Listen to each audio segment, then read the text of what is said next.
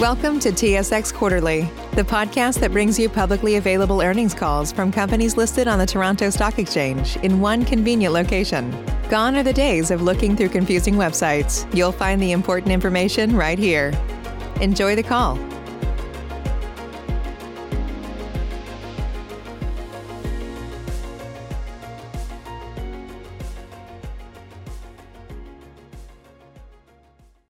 Good morning, everybody. Thank you for joining us on our second quarter earnings call. To start, I'm just going to introduce the senior management here in our virtual room.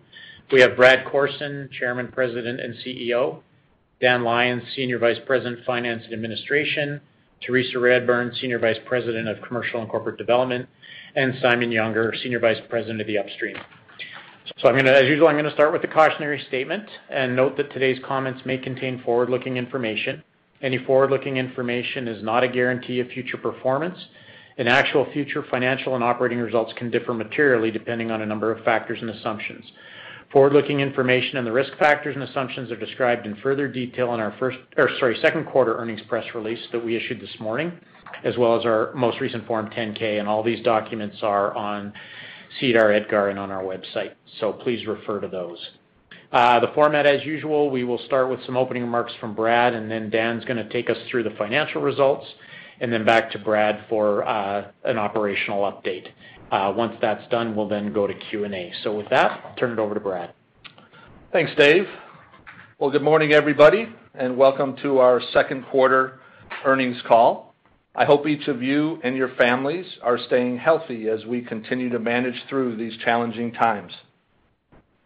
As you know, we've been faced with unprecedented health and market conditions over the last quarter, and unfortunately, many of the impacts are still with us today.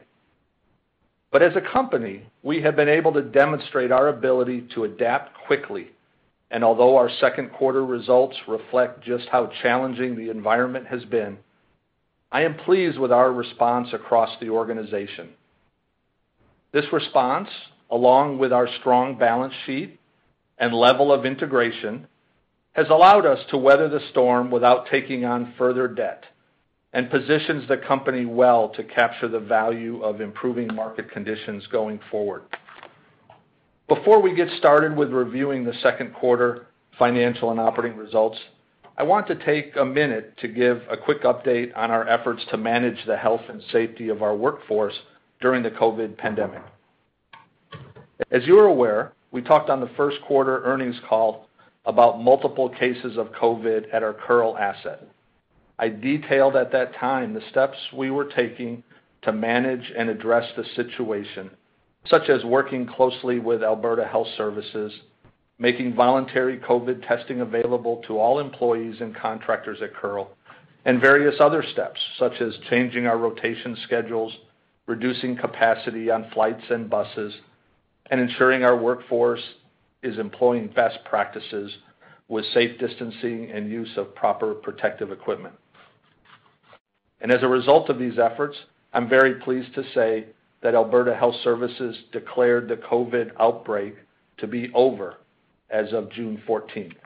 In fact, we have not had any new on-site cases related to the Kearl workforce since May 18th, which is very positive. I would also point out that we continue to take COVID mitigation steps at all of our operating facilities and office locations across the country.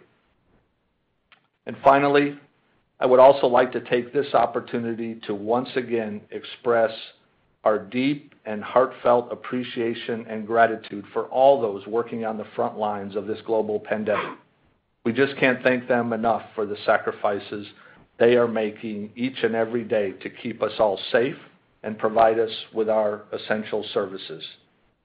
Thank you again. So now let's turn to the second quarter.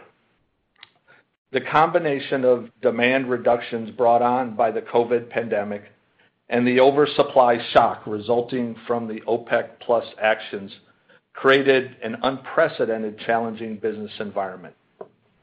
As a company, though, we have remained focused on maintaining the health and safety of our workforce, ensuring the strength of our balance sheet, and preserving optionality for the future.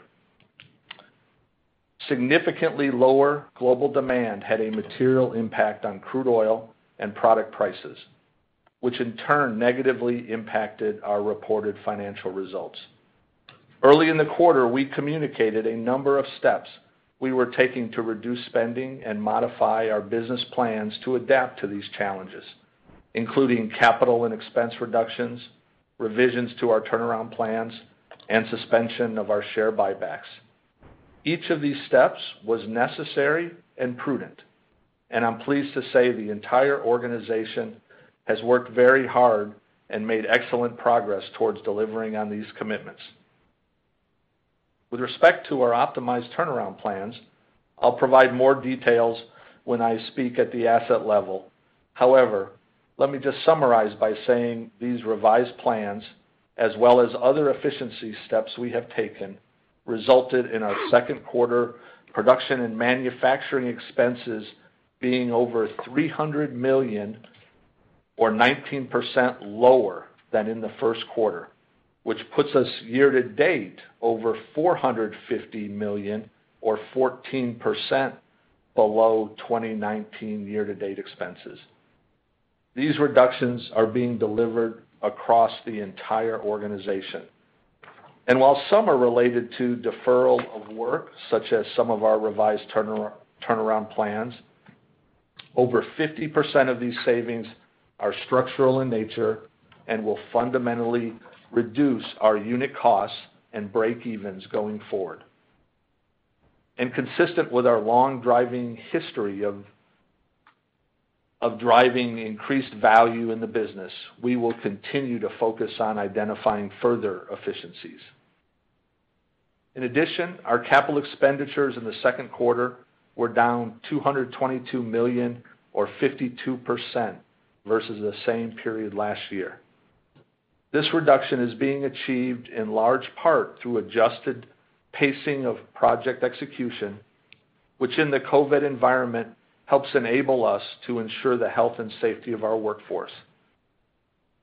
We continue to spend at typical sustaining capital levels, which of course is critical to ensure we do not compromise safety and reliability, as well as spending on some selective growth and value enhancement projects. So between the operating cost reductions and the CapEx efficiencies we have delivered so far, we are well on our way to delivering the combined $1 billion in expenditure reductions we committed to at the end of March.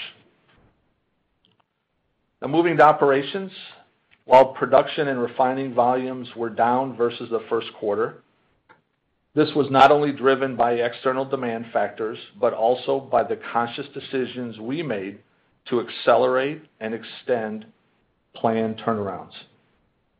These adjustments were made to better align volumes with the demand challenges we saw in the market and to protect the health and safety of our workforce. I'm very proud that the organization was able to complete the significant planned turnaround activities both safely and cost effectively. And with much of this activity completed now, we are well positioned to capitalize on the strengthening market factors and are looking forward to the ongoing recovery. I'd like to also point out that once again, Kearl delivered very positive results relative to our revised guidance. The new crushers continue to support our goals of higher reliability and lower unit operating costs at Kearl. While we reported a loss of $526 million in the quarter, it's important to note that this was in large part driven by challenging upstream price realizations and significantly reduced downstream refinery throughput and product pricing due to weak demand, factors that we have little control over. However, we did take actions to mitigate these impacts, and in the areas we do control, we delivered strong results, and I'll highlight these in greater detail. I would also note that our earnings increased month over month as the quarter progressed. Cash used in operations in the quarter was $816 million, including a working capital headwind of $170 million. Our cash on hand and cash conservation efforts supported capital expenditures of $207 million and a return to shareholders of $162 million by way of our second quarter dividend payment. This was accomplished without increasing our debt position. So let me say that again, without increasing our debt position. My guess is you have not heard that very often this quarter. While market factors were a significant drag on cash generation in the quarter, cash from operating activities also saw improvement as the quarter progressed and commodity prices strengthened. Combined with cost reductions, operational strength, select growth initiatives, and with a significant portion of our turnaround activity for this year completed, we feel confident about the business going forward. We also remain in a strong financial position with an industry-low debt-to-capital ratio of 18% and sufficient access to liquidity. All of these factors support the third quarter dividend that we declared this morning of 22 cents per share, unchanged from the prior quarter. Our balance sheet remains strong, and we ended the quarter with $233 million of cash on hand. So at this point, I'm going to pause and turn it over to Dan to go through our financial performance for the quarter in more detail. Thanks, Brad. Our second quarter results were a loss of $526 million as compared to earnings of $1.2 billion in the second quarter of 2019. Driven by rising commodity prices at the end of the second quarter, our second quarter 2020 earnings include a non-cash gain of $281 million associated with the reversal of the inventory write-down we took in the first quarter. Looking sequentially and excluding non-cash charges, we were down $900 million from the first quarter of 2020, driven by low oil and product prices and COVID-19 demand impacts. These negative factors were partially offset by the substantial reductions in production and manufacturing expenses mentioned by Brad. Looking at performance by business line, Upstream recorded a net loss of $444 million in the second quarter of 2020 compared to a net loss of $608 million in the first quarter. Excluding the favorable non-cash impacts of the inventory revaluation change in the first quarter and its reversal in the second, results were down about $300 million from the first quarter. These results were mainly driven by lower realizations and lower volumes, partially offset by our focused efforts to reduce operating expenses. Turning to the Downstream. Downstream results decreased about $430 million from net income of $402 million in the first quarter to a net loss of $32 million in the second quarter. Again, excluding the impact of the non-cash inventory revaluation, results were down around $530 million. Results were negatively impacted by lower margins and lower sales volumes. These items were partially offset by favorable foreign exchange effects and lower operating expenses associated with our cost reduction efforts. Chemical earned $7 million in the second quarter compared to $21 million in the first quarter of 2020, with the change primarily driven by lower margins. Looking at cash flow, cash used in operating activities was $816 million in the second quarter, down from cash generation of $423 million in the first quarter of 2020. Cash flow was impacted by negative earnings and unfavorable working capital effects. Nonetheless, we ended the quarter with just over $230 million of cash on hand, as Brad noted, our total debt remained stable at $5.2 billion. Imperial's liquidity remains strong, with substantial undrawn credit facilities, an industry-leading credit rating, and ready access to commercial paper and term debt markets. Moving on to CapEx. Capital expenditures in the second quarter totaled $207 million, down $124 million from the first quarter. Year-to-date 2020 CapEx totaled $538 million, down $420 million from year-to-date 2019, consistent with our commitment to reduce CapEx by $500 million and in line with our guidance of $1.1 to $1.2 billion for the full year. Reduced year-to-date spending compared to last year reflects the suspension of the Aspen project, completion of the Kearl crushers, lower unconventional CapEx, as well as significant reductions in downstream CapEx. As Brad noted, our ongoing CapEx is focused on ensuring safe and reliable operations of our assets while continuing to progress high-value growth and efficiency projects like autonomous haul trucks at Kearl. Moving on to dividends. In the second quarter, we paid $162 million in dividends at 22 cents a share, an increase from $147 million at 19 cents a share in the second quarter of 2019. As Brad noted, and in case you missed it, we did this without increasing our debt. Our integrated business model and strong balance sheet position us well in this dynamic and challenging economic environment to continue to return cash to our shareholders. Earlier today, as Brad noted, we announced the third quarter dividend of 22 cents per share. I'll now turn it back to Brad to go over our operational performance. Thanks, Dan. Upstream production averaged 347,000 oil equivalent barrels a day in the second quarter, reflecting significant turnaround activity at Kearl, Cold Lake, and Syncrude. While volumes were down 53,000 barrels per day versus the second quarter of 2019, we continued to see exceptionally strong performance at Kearl. As I told you on the first quarter earnings call, we expected upstream production volumes to be negatively impacted in the second quarter as we dealt with the unprecedented drop in demand, as Canada, along with the rest of the world, dealt with the necessary travel restrictions, self-isolation, and social distancing measures to address the global pandemic. And in fact, we did see our production volumes drop 72,000 barrels per day versus the first quarter, due in large part to steps we chose to take to optimize turnarounds in the current environment. However, even with the reduced demand we have seen so far this year, we still expect to see a slight year-on-year volume growth, albeit less than originally planned.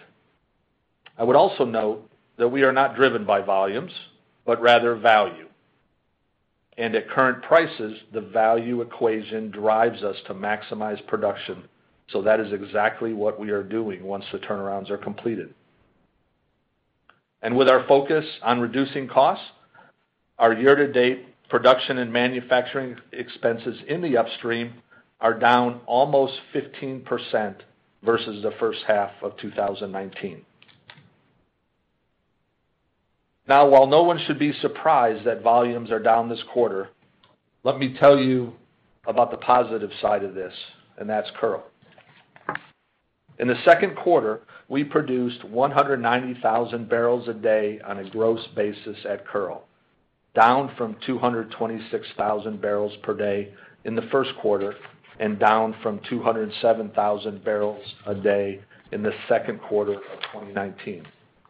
The lower production volumes versus prior quarters are reflective of the revised planned turnaround activities at one of Kearl's two plants. As we spoke about back on our earnings call last quarter, we made the decision to advance and extend our typical second quarter turnaround at Kearl to roughly an 8-week duration versus 4 weeks, so that we could better manage the health and safety of our workforce through appropriate physical distancing. The turnaround started in early May and was completed in late June, actually ahead of schedule, with less than 7 weeks duration and at a 40% lower cost. Our view at the time was that we would see production at Kearl average around 150,000 barrels per day gross in the quarter. So the actual production of 190,000 barrels per day is an excellent result, driven not only by our ability to complete the maintenance activities ahead of plan, but in addition, we have seen the asset perform above expectations outside this turnaround period.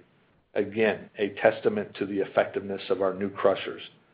In fact, despite the significant extension of our planned turnaround, Kearl was still able to deliver a first half production record, the highest first half volumes for any year in Kearl's history. And since the train was restarted, and up to the point where we commenced the turnaround of the second train, which I'll comment on in a minute, Kearl averaged nearly 300,000 barrels per day gross production over a period of more than 2 weeks, which is a strong indication of its capability. Given the success of our revised second quarter turnaround activities, both in terms of managing health and safety and in completing the same scope of work at a significantly reduced cost, we decided to move up our annual turnaround of the second plant at Kearl. This effort is normally conducted in the late third quarter to early fourth quarter timeframe. But instead, we have now commenced this work as of July 11th and expect it to be completed in late August. This will leave us well positioned to take advantage of the ongoing economic recovery. And again, the current pricing environment supports maximum production at Kearl once the turnaround is completed. The other thing I would note is that although we had committed to an annual gross production rate at Kearl of 240,000 barrels per day for this year, the decisions driven by the market environment to extend both of our annual turnarounds suggest now that our annual production will be slightly lower, closer to 220,000 barrels per day on an annual average, but still reflecting year-on-year growth. I would like to underscore, however, that this revised production level is not in any way reflective of operational limitations. As I have pointed out, the asset continues to outperform expectations when the environment supports running at maximum rates. In fact, this strong volumes performance is what has resulted in such a small revision to our initial annual guidance, despite the extended duration of the turnarounds. We've seen significant operating expense reductions at Kearl, with production and manufacturing expenses for the first half of this year down over 20% versus the first half of 2019, which reflects a unit cost reduction of close to 30% and exceeds our $4 per barrel reduction target for this year. This is in large part due to both the performance of the new crushers and to the way in which we executed the turnaround. By extending the duration, the turnaround staffing levels were more than 65% lower than typical, and we were able to extensively leverage Imperial employees for much of the work. In addition, we continued to invest in projects that will deliver further value, such as the fleet conversion to automated haul trucks.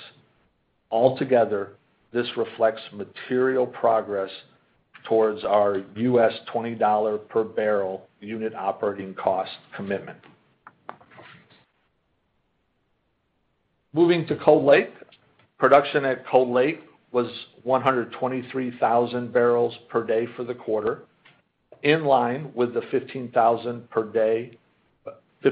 barrels per day impact we communicated on the first quarter call related to the planned turnaround work at our Mohican plant, which was an almost 5-week effort and is now complete. Year-to-date production and manufacturing expenses at Cold Lake are also down, in fact, nearly 10% down as a result of the cost efficiencies we have been focusing on with that asset. And as we look at the rest of the year for Cold Lake, we expect full-year production volumes to be around 135,000 barrels per day, which is slightly behind our original plan of 140,000 barrels per day. The difference is driven mainly by steam management challenges we are currently experiencing at NABBA. We are also continuing to progress our future growth investment in Grand Rapids, where we will be deploying our SA-SAGD technology to grow volumes at reduced costs and lower greenhouse gas emissions intensity. We've had to slow the pace of development due to COVID considerations with execution, but continue to progress it as a high priority growth opportunity. Syncrude's average production of 50,000 barrels per day, our share in the second quarter came in at the high end of the 45,000 to 50,000 barrel per day range we provided on the first quarter call. As we discussed back then, the owners agreed to move forward with a revised turnaround plan whereby the turnaround efforts would be managed as a number of smaller, discrete scopes of work, which can be completed by a smaller workforce, enabling appropriate physical distancing. This plan originally had the work running through October, but it now looks like the majority of the work should be completed in September, as that turnaround is going better than planned.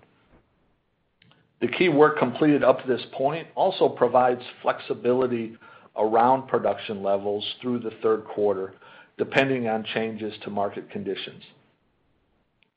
The asset continues to move ahead with the construction of the bidirectional interconnecting pipeline, which will support increased reliability and utilization. This line is still expected to be in service in the fourth quarter of this year. And this is just one example of how the asset and the ownership are working together to identify structural changes and capture efficiencies to optimize the operation against the backdrop of a very dynamic market. Now let's move to the downstream. We refined an average of 278,000 barrels a day in the quarter, which was down 66,000 barrels per day versus the second quarter of 2019. The difference is mainly due to reduced runs associated with COVID-related demand reductions and our revised turnarounds, which are progressing very well, I will note. Now let's talk briefly about those revised turnaround plans, which I initially talked about on our first quarter earnings call as part of our efforts to manage our operations in this current environment. We revised the second quarter Sarnia turnaround to include primarily just the coker and expanded the duration to reduce on-site personnel. This turnaround started back in April, continues today, and is going very well. We're proud to say that based on progress to date, we expect to complete the turnaround 13% below plan on a cost basis and have kept all of the workforce safe and healthy with our COVID protocols. The work will be completed in mid-August as per our current plan. And similar to the work at Kearl, the changes here contributed to our reduced expenses in the quarter. We also had a turnaround plan for our Strathcona refinery that was originally expected to start late in the third quarter. In this case, we accelerated the shutdown work into the second quarter, but with significantly reduced scope. And that work has now also been completed. Our cogen project at Strathcona is nearly complete and is expected to be online by the end of August. The cogen will deliver operating cost reductions as well as environmental benefits.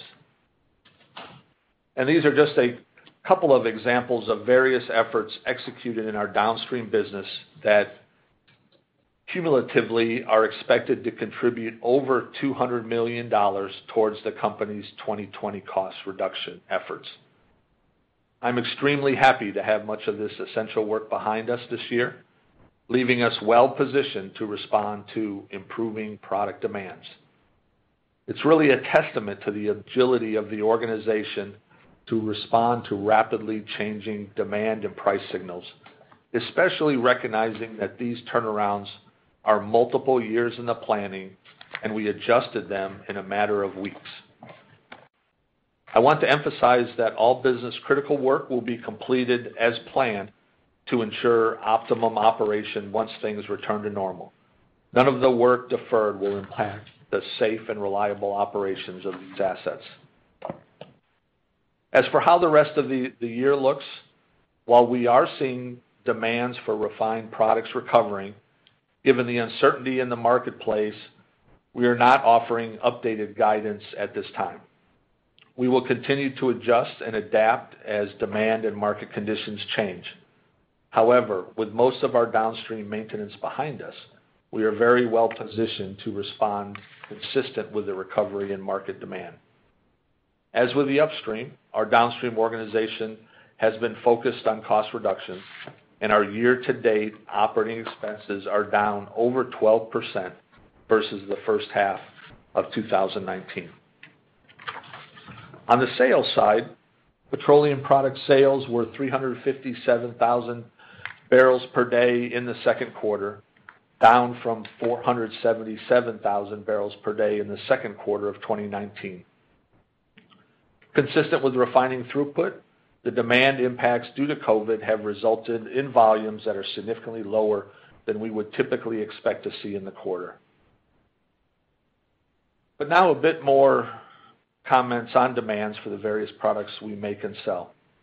On the first quarter call, I mentioned we were seeing demand reductions in the range of 50 to 60% on motor gasoline, probably 20 to 30% on diesel, and 80 to 90% reductions on jet. Through the second quarter, industry demands did start to recover as various jurisdictions around the country moved towards reopening. While current demands vary depending on a number of factors, including geography, I have seen industry numbers that indicate demands for motor gasoline are approaching 90% of typical. Diesel is in the 85 to 95% range. Jet demand has seen some minor improvement, but still sits at only around 30 to 35% of normal, so clearly the most challenged from a recovery standpoint. We saw petroleum product sales increase each consecutive month in the quarter, reflective of the ongoing recovery in the economy.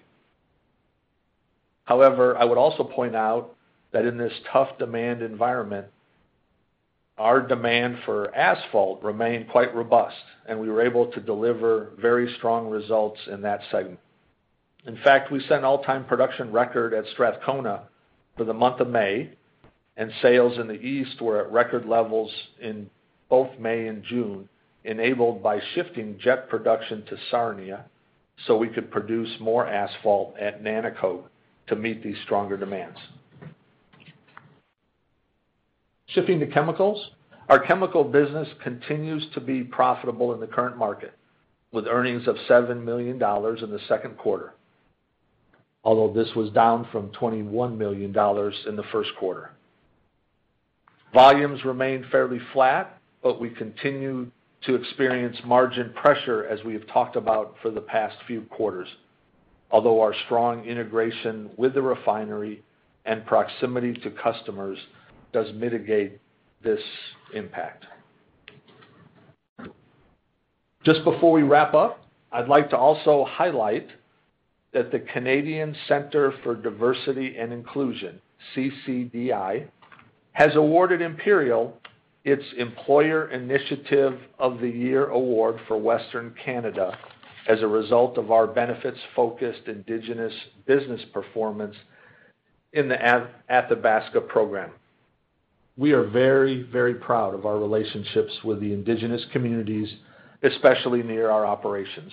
And in this particular instance, it all started quite a few years ago with the realization that Indigenous communities near our Kearl operation were facing challenges funding a variety of necessities, including housing, power generation, community infrastructure, training, and education.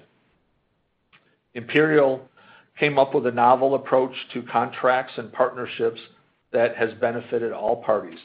We started providing in-depth support for business development of Indigenous suppliers that helps these companies grow and learn to compete in the marketplace.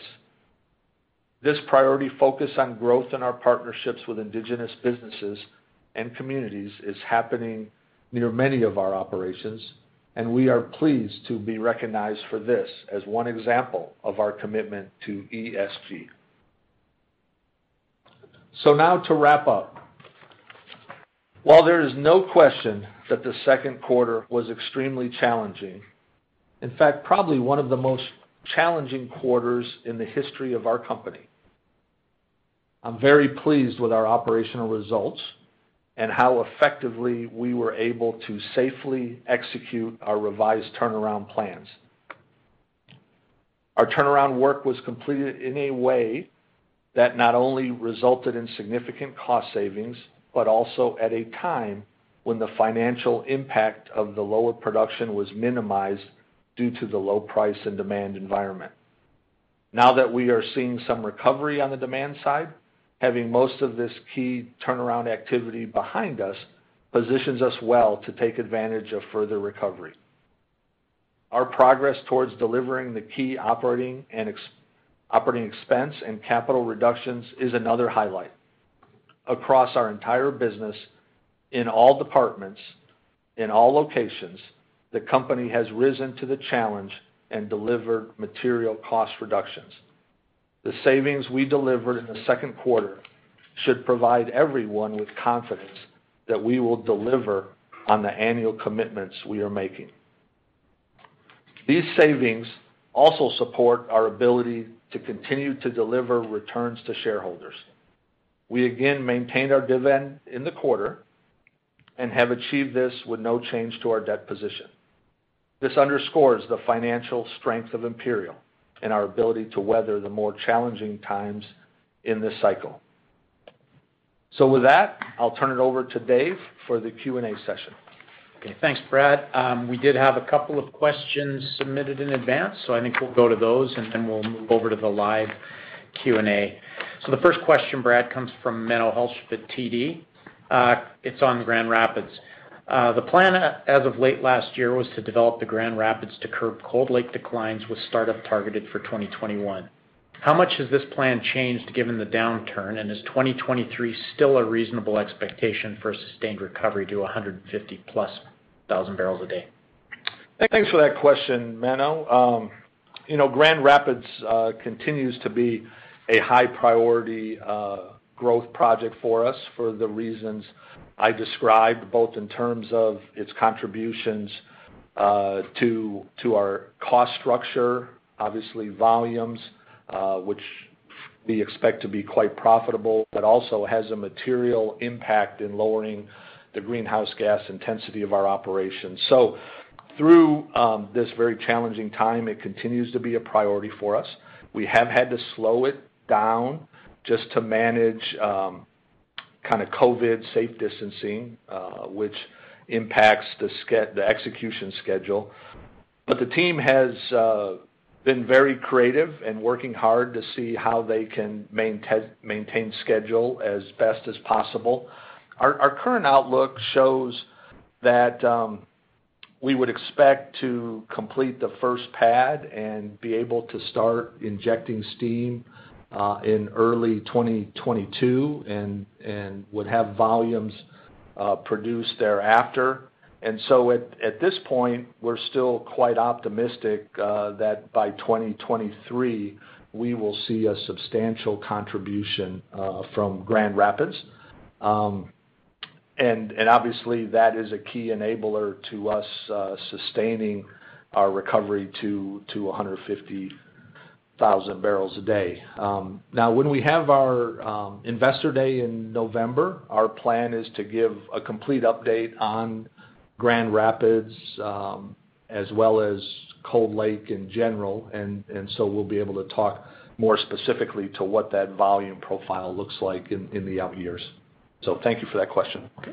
And Menno also had a follow-up. With the full understanding that it's still very early days in terms of setting the 2021 budget, can you directionally talk us through some of the key considerations across your upstream and downstream assets, assuming the strip?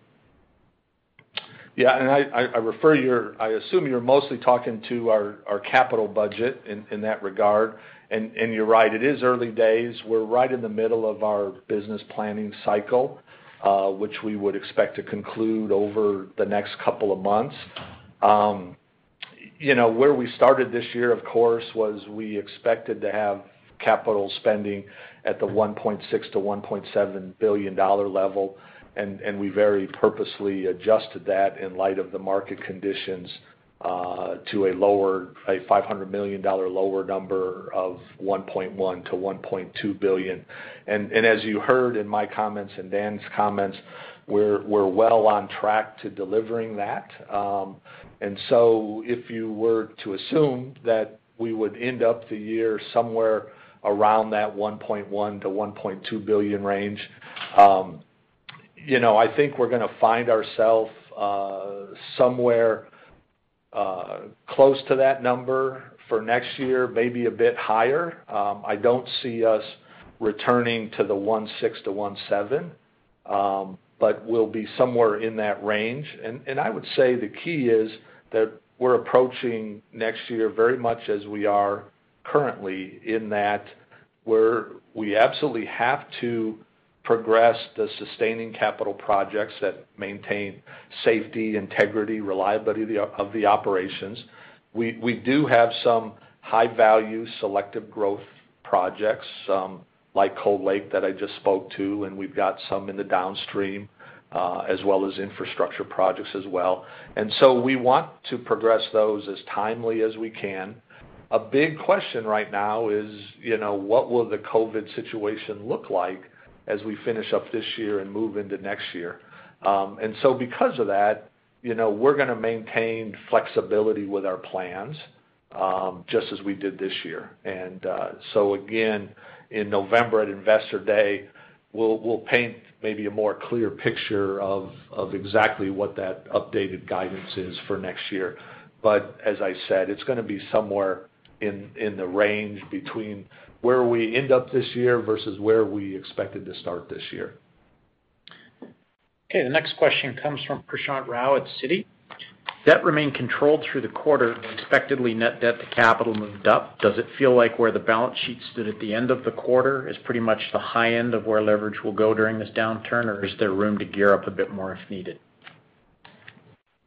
Well, I might turn that over to Dan and let Dan talk a little bit about where we are with debt to capital and our views there. Sure. Clearly we have plenty of ability to lever up if that is what's needed. We have, quite a bit of undrawn committed facilities. We have ready access with our credit rating, commercial paper, and term debt markets, as I said. Now, the question is, will we need to do that? And that's going to depend on market conditions. I think we're optimistic with market conditions and pricing as it improved pretty dramatically from a really kind of horrific April to June being a much better month for the industry. With those kind of continued improvements, we're optimistic we won't have to increase debt. But obviously, if we do, we have the capability, and we'll do that as needed.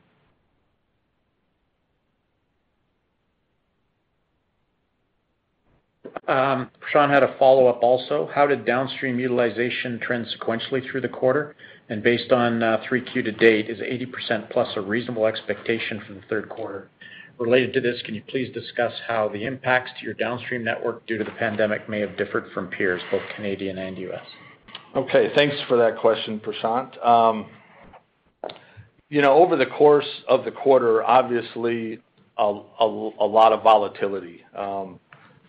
Certainly we changed our turnaround plans as I described, and that moved some significant downtime into the quarter, especially with Sarnia, which is continuing. We had some smaller downtime event at Strathcona, as I mentioned as well.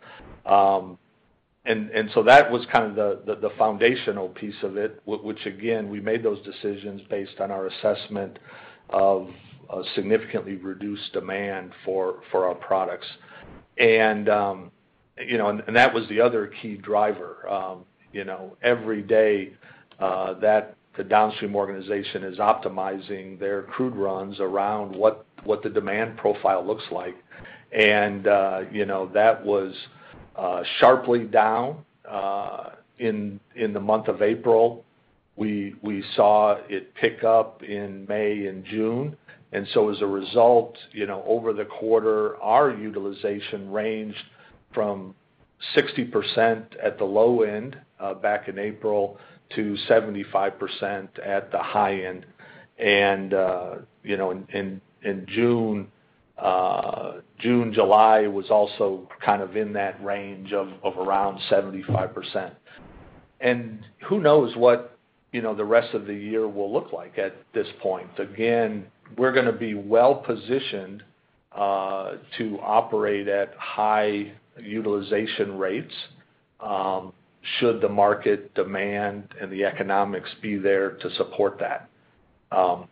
We're very encouraged by some of the demand profiles we're seeing, as I talked about, in all three key segments. Motor gasoline, we're seeing improvements. Diesel, we're seeing improvements. And even in jet, we're seeing some improvements. Now, those improvements, have been right here at the peak of the summer months, and as we all know, unfortunately, we are seeing some increased COVID cases across the country. And so a big question, as to what that recovery period will look like. We continue to be optimistic that we'll continue on this positive trend, but there's still uncertainty with that. Your question about, how do these impacts compare with our peers, both Canadian and U.S., I think they're very much in line with what we've seen, across the industry. Although, each operator is having to make individual choices based on, kind of their own specific economic situation. But, I feel very good about where our downstream is positioned coming out of the second quarter and now moving into the third quarter. Thank you for that, Prashant. Okay, we're going to switch over, operator, to the live Q&A. We'll just ask folks, please, to, as usual, one question and one follow-up. Certainly. Ladies and gentlemen, if you have a question at this time, please press the star and the number 1 key on your telephone. To remove yourself from the queue, please press the pound key. Our first question comes from Greg Pardy with RBC Capital Markets. Your line is open. Oh, thanks. Hey, good morning, all. Brad, you touched on the steam management challenges at Nabiye, and I was just wondering if you could add a bit more color there in terms of how problematic it is. I mean, that project has had a checkered past, I think, as we all know, but just wondering if you can round that out a bit. Yeah, Greg, good to hear from you, and thanks for the question. Nabiye has been a challenged project for us, with mainly because of the reservoir performance and some surprises there with how the reservoir is responding to steam. And so we continue to learn with that, and we have seen some even slightly lower production than what we had anticipated for this period of the year, and that's causing us to slightly revise downward our thoughts on Cold Lake for the year. I would still say it's nothing too material in the context of Imperial's overall oil production volumes. And the bright side, the upside is, that with Grand Rapids, we're going to put that unused steam to good use and efficiently develop the Grand Rapids reservoir. So, we'll take more time at the Investor Day to talk about Nabiye, but I wouldn't be overly concerned about it in the big picture of Imperial. And as you just heard, we are far kind of compensating for any slight Nabiye reduction with what's going on with Kearl. Yeah, no, for sure. And then just the second question, I guess, just on CBR, crude by rail movements, and we know that's a pretty dormant market right now, but can you comment on maybe how much you had moving in the second quarter, and then what the thinking is through the balance of the year? It's got to be pretty limited, I would think, just given spreads, but wanted to ask that anyway. Yeah, no, it's a fair question, and normally I would cover it in my remarks at the front end of the call, but you're exactly right. It has been very limited this quarter, so I didn't really feature it. But in direct answer to your question, over the quarter, we moved on average about 15,000 barrels per day, but that was all third-party volumes. So for Imperial volumes, we did not move any on rail over the quarter. As we look forward, to the rest of the year, as we've always said, having rail available to us is a very strategic insurance policy for us to ensure that we have multiple avenues of egress for our produced volumes. And so, as production continues to pick up over the course of the year, it's very possible that rail will come back into the mix, especially depending on the arbitrage for movements between here and the Gulf Coast. So, it is possible that it will pick up at the end of the year. But, as we sit here today, it has very limited utility. And in fact, I think even Genscape shows that, over the entire industry, it's probably 45,000 barrels a day is all that's moving on rail right now. And a lot of that's just because there's surplus capacity in pipe, which of course generally is the more cost-efficient means of transportation. But again, we're starting to get signals that some of that surplus capacity is about to get consumed, as we move well into the third quarter. So again, that may come back into question. Right. Understood. Thanks very much. Thanks, Greg. Thank you. And our next question comes from Benny Wong with Morgan Stanley. Your line is open. Hi, good morning. Thanks for taking my question. Brad, appreciate your thoughts around egress and differentials there. I guess just taking it one step further, obviously we've seen some headlines around Line 5 and DAPL. I guess I just wanted to get your perspective. There is, risk of Line 5 being disrupted for an extended period. Maybe talk about your flexibility and optionality there for your refineries in Eastern Canada. And for DAPL, just curious in terms of if you have any thoughts, if there's an extended disruption, what impact that might have on some of the synthetic and MSW differentials on that side. Yeah, thanks for your question, Benny. In terms of Line 5, we saw a very short-term disruption last month, I guess, as a result of at the time some concerns about that line, but fairly quickly Enbridge was able to work with the regulator and convince them that it was that the integrity was sound and it was appropriate to put it back in service, and they got support for that, and that's where we are today. And so we feel quite good about the reliability of Line 5 going forward based on our understanding of the nature of those concerns. So we really don't view that there's much risk for us to have any extended interruption of Line 5. But having said that, the interruption we had obviously caused us to mobilize contingency plans, and through that, we were able to put plans in place that would sufficiently cover our refinery demands, both with the potential for alternate pipeline supply, as well as rail, and if needed, even waterborne supply. So, our downstream team reacted very quickly to make sure there would be no interruption to our operations, and fortunately there weren't. But that has given us confidence going forward as well. In terms of DAPL really doesn't affect us directly. We're not acquiring any Bakken crude directly from that system.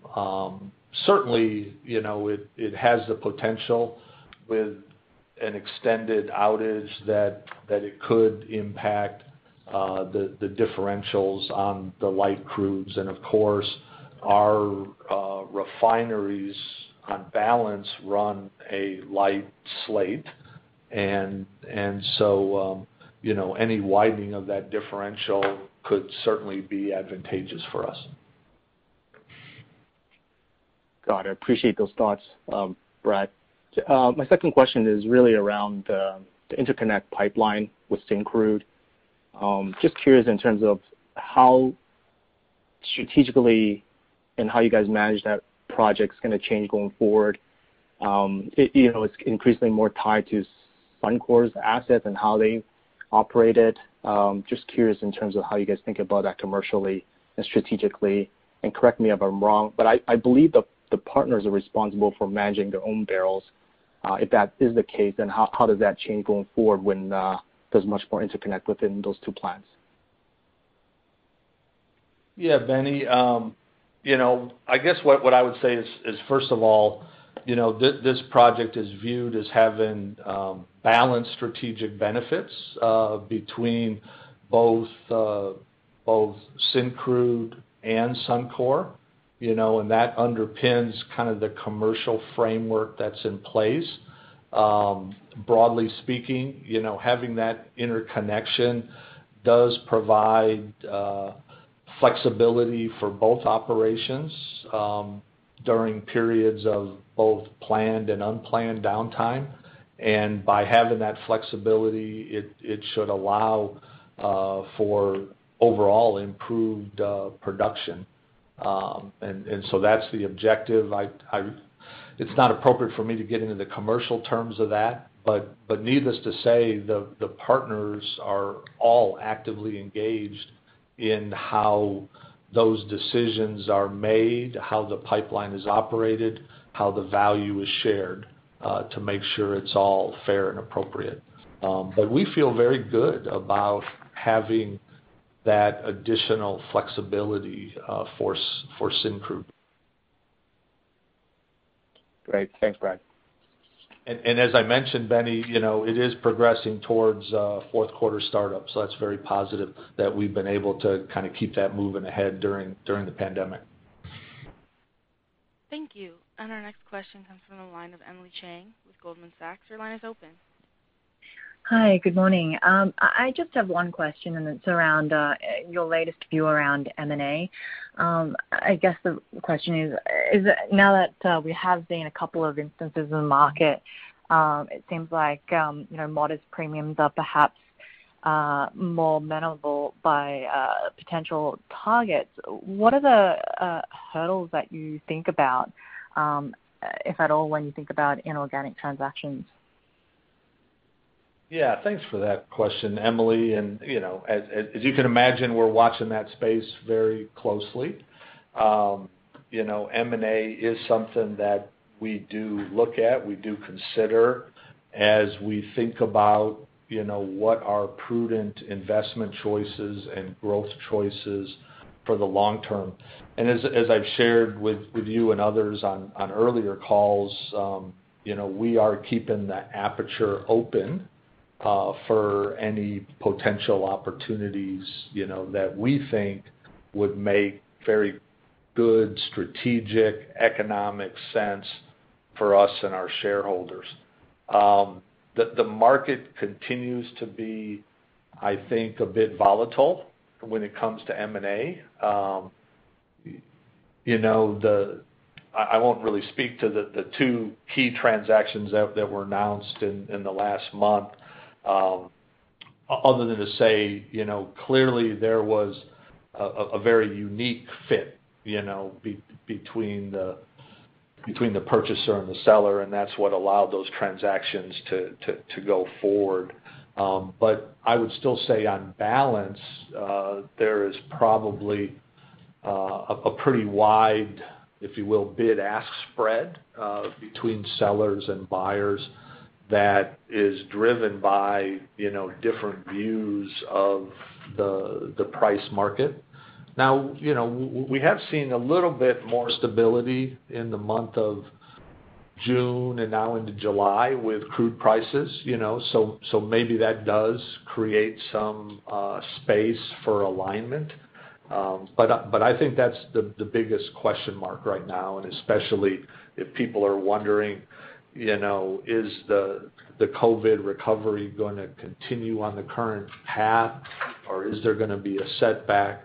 All those things weigh heavily on investors' minds, and so I think it's going to continue to be a fairly slow M&A market in the foreseeable future. There might be some one-off transactions, but I don't think there's going to be a big wave sparked by these most recent transactions.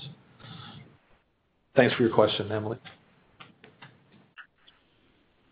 Thank you. And our next question comes from Asit Sen with Bank of America. Your line is open. Thanks. Good morning. Brad, thanks for all the details on Kearl. If I could follow up on that. You've been able to ramp up production up and down fairly successfully. The supplemental crushers have clearly helped, and you're exceeding the unit cost reduction target. And could you provide an estimate for, let's say, again, it's a moving target on WCS pricing, where revenues cover your variable cost? And then I thought I heard you talking about maximizing production at current pricing. Could you elaborate on that? Yeah, thanks for that question. I mean, again, Kearl's a very positive story for us, and certainly, being able to have a highly reliable operation with a continued improving and increasingly competitive cost structure puts us in this position where we do want to maximize production. And, we have seen, although prices in April and May were very challenged, realizations were very, very low. In the month of June, we have seen the prices recover pretty significantly, at least relative to where we were. And, so in terms of WTI, we've seen that pretty stable, in that whatever $41, $42 range. But equally important to Kearl is what happens with the differential. And as you mentioned, that WCS differential has actually strengthened and remained quite tight over the last couple of months. And so, that results in realizations for Kearl that are quite competitive for us, quite profitable for us. And so, that's why we're certainly keen to get this turnaround behind us. And we'll be there in just a few weeks. And then there should be no barriers for us maximizing production at Kearl and maximizing cash flow at Kearl. And as I said earlier, I'm just super thrilled with the performance of the organization, not just volumes, but especially what they've been able to do on the cost structure. When we set out our expectations back at Investor Day for that $4 per barrel reduction in unit cost, that was going to get us in the mid-20s by the end of this year. But I'll just tell you, we're operating every day in the low 20s now. And so this, ultimate target of $20 a barrel is just around the corner for us. So I'm quite encouraged by that. Appreciate that. That's very helpful, Brad. And if I could follow up on the cost and the turnaround that you mentioned, I thought 40% lower cost in the program outside of labor cost, such as moving away from contractors. What are some of the other areas of savings, any particular buckets that you want to highlight that could be used in future turnarounds? Yeah. A couple things I would say would be, first of all, technology. I think that is a key enabler. Just as an example, we have some very large pieces of equipment that, when we have a turnaround, we want to do inspections. Even if there's no issue, we want to use that downtime to confirm it's operating at the right level and there's no, corrosion or other integrity concerns. And normally we would have to go to great lengths to not only clean out the vessel, but then to set up proper entry procedures to make it safe for personnel, maybe lots of scaffolding inside of a large vessel. Well, now what we're doing is we're deploying drones to do those inspections for us. And, we've been using drones for several years for external inspections, but now we're actually using drones for internal inspections. And I've seen the photos myself, and it's just amazing the clarity of visual that we can get with these drones. And what that allows us to do is just, minimize all the costs to prepare for the inspection. Conducting the inspection itself is low cost, and we can do it much quicker. And so all those things add a lot of value. So that's just one example. The team's also been doing a lot of work with some of our business partners around procurement, material costs, things like that, and certainly that is having a beneficial effect as well. We've been able to, conduct the turnaround with, and some of these comments apply also to the downstream with our refineries there. But we're able to do the work with, if you will, less overtime costs. So, the overall cost of labor is coming way down. So there's a few examples for you. Thanks, Brett. Thank you. And our next question comes from Mike Dunn with Stifel. Your line is open. Thanks. Good morning, everyone. My question was just asked. My second one, though, could you guys just remind me with the cogen at Strathcona, how we should be thinking about, margin improvements today, or once that starts up, obviously would probably have an escalating benefit over time if clean fuel standards get implemented, et cetera. But what should we be baking into our models for that? Thanks. Yes, thanks for that question, Mike.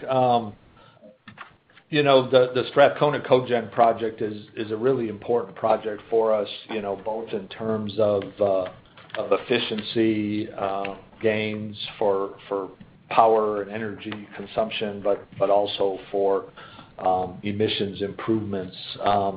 I actually don't have at my fingertips what the actual cost savings of that will be, but certainly we can follow up with you offline. But a very beneficial project for us. Thanks, Brett. Thank you. And I'm not showing any further questions at this time. And then I'd like to turn the call back to your speakers for any further remarks. Okay. Well, thank you, everybody. Thanks for joining us this morning. Just like to remind you, as always, if you have any further questions, please don't hesitate to reach out to the IR team. We're happy to help, and would just like to wish everybody all the best. So thank you very much. Thanks, folks. Ladies and gentlemen, this concludes today's conference. Thank you for your participation. You may now disconnect. Everyone have a good day.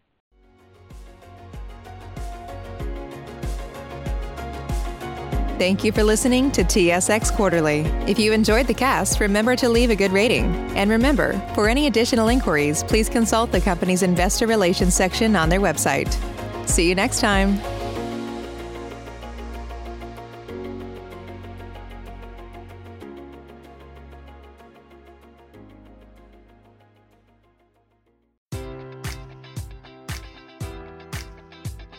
Enjoy all your favorite sports like never before at BetMGM. Sign up using code Buckeye and receive up to $1,500 back in bonus bets if you don't win your first bet. When you register with BetMGM, you'll get instant access to a variety of parlay selection features, live betting options, and the best daily promotions in the business. And with BetMGM at your fingertips, every play and every game matters more than ever. Place your money line, prop, or parlay bets with the king of sportsbooks today. Sign up using code Buckeye and receive up to $1,500 back in bonus bets if you don't win your first bet. BetMGM and GameSense remind you to play responsibly. 21 plus and present in Ohio, subject to eligibility requirements. Rewards are non-withdrawable bonus bets that expire in 7 days. Gambling problem? Call 1-800-GAMBLER. In partnership with MGM Northfield Park.